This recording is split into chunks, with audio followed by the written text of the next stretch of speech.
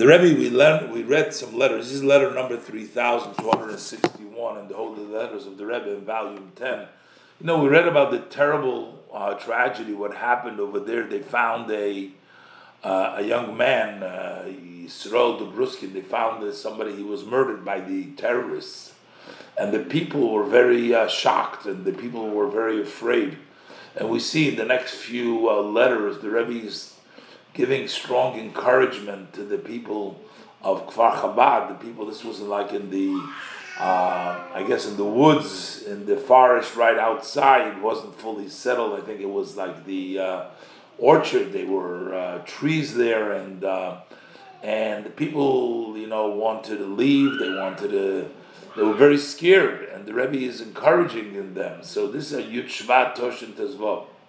So the Rebbe writes him. This is sort of it was in a telegram, I think. So the Rebbe writes, on the day of the Yortzeit, the Yom HaHilula, that's the previous Rebbe's Yortzeit. This was the 5 years after the passing of the previous Rebbe.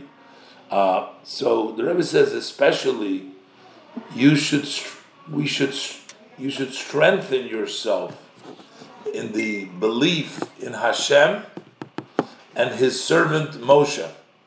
It says in the pasuk, "Vayaminu b'Hashem uveMoshe avdo." The Jewish people believed in Hashem and His servant Moshe. Moshe was telling them what Hashem wants to do. So you have to strengthen yourself during the Yortzeit in Hashem and His servant Moshe. And also, the servant Moshe is expanded every generation, which the Yortzeit, the previous Rebbe, and you must be trusting very strongly that just like during his lifetime, the previous Rebbe was there pleading for his followers, for his being a faithful shepherd. Now too, even after his passing, he is still quoting from the Gemara that now he's also in the heavens looking after his flock. He's taking care of his children. And he arouses that there should be blessing and success physically and spiritually to all of his flock that he shepherds. And guarding with an open eye that does not sleep, does not fall asleep, always watching. And the Rebbe says, like the ruling of the Alter Rebbe and the Mittler Rebbe and the Tzemach Tzedek. These are the first three Chabad Rebbes. In the next letter we're going to see, the Rebbe specifies a piece of encouraging words from each one of these Rebbes who gave at a time when people were distressed, when things were challenging for the people, and he wrote them the letters of encouragement. And the Rebbe says they ruled about this.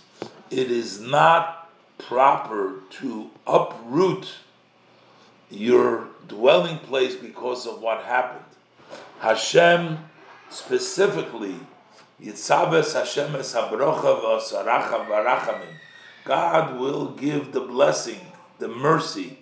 He will give an endless of inheritance without any limitation. And the Rebbe ends with a blessing, and I participate in your gathering. The Rebbe was trying to encourage these people who were devastated by the tragedy, and I guess some people had some thoughts to move because of that. And not to compare to this, but this was another situation when I grew up in Brooklyn and Crown Heights, and there was a period of time that things were very, very dangerous in the 1960s, and there was a very, very difficult time over there. I don't know those who remember, there was a mayor called a Jewish mayor, Abe Beam. Then there was John Lindsay, and there was these. But in any event, people started moving from the neighborhood, just like they did in the Boston area, like in Dorchester and Roxbury. Everybody started to move And what happened over here and there was that Jewish life, as was known, everybody, the shuls and people's businesses and the things that people have invested so many years, it all overnight almost. They bust in, they brought in the people from the other places, and the neighborhood changed, and everybody was running. And in Crown Heights, the same thing was about to happen, has happened in many communities. And the Rebbe said, no, we're not going anywhere. Kan tzivo Hashem es habracha. That's what the Rebbe says. The blessings is here, right in this community over here. I mean, and you can say that, you can't buy a house for, you get a broken down house for $2.5 million plus $1 million they have to fix up. That's the cheapest. You can't get anything. That's how expensive that house is changed around. It's changing around other places, but you see, the Rebbe said we're not running. The Rebbe, in this case, this was right in the very beginning, and the Rebbe sent out a strong, encouraging note that we're not going to leave. And that's generally what the enemy, what they try to, that's what's called terror. They try to terrorize. They want to get people to be afraid. They want you to change things the way you're doing. That's what they're causing. And it's God forbid we can't give in to that. Unfortunately, we are very too familiar with things that are going on in Israel and how these terrorists are just killing indiscriminately, whoever comes across, and they'll just savages. That's it, and they don't make no difference. But what they're trying to accomplish is get people to run away, people to abandon, and that's unfortunately the price you pay when you have to stick it out over there. Hashem should protect, but the Rebbe is very, very strongly was telling everybody to stay put.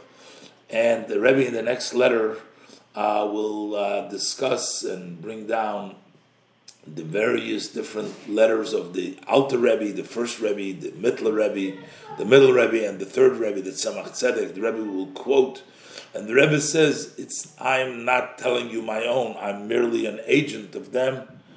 Telling you what they said is to stay strong and trust in Hashem and know that Hashem observes and watches you and will protect you, notwithstanding the fact of the incident that took place. And that was the message of the Rebbe, of strength, of encouragement, of blessing, and of success. And I guess at that time that hit home, and it also was maybe not as today. Already we've gotten used to the bombings and the maimings and the shootings and the various different terrible things, and we've fortunately also been gotten used to blaming the victims, as they talk about the shootout between the terrorists that go and murder a woman and her two daughters, and they report it on the major news media as a shootout between, as that, and that's also the unfortunate reality. We have to, scream out the immoral equivalence of the victim and the perpetrators, and that's the unfortunate realities that we think. And then they put up a hateful speaker in CUN over here. This terrible. Did you read that thing?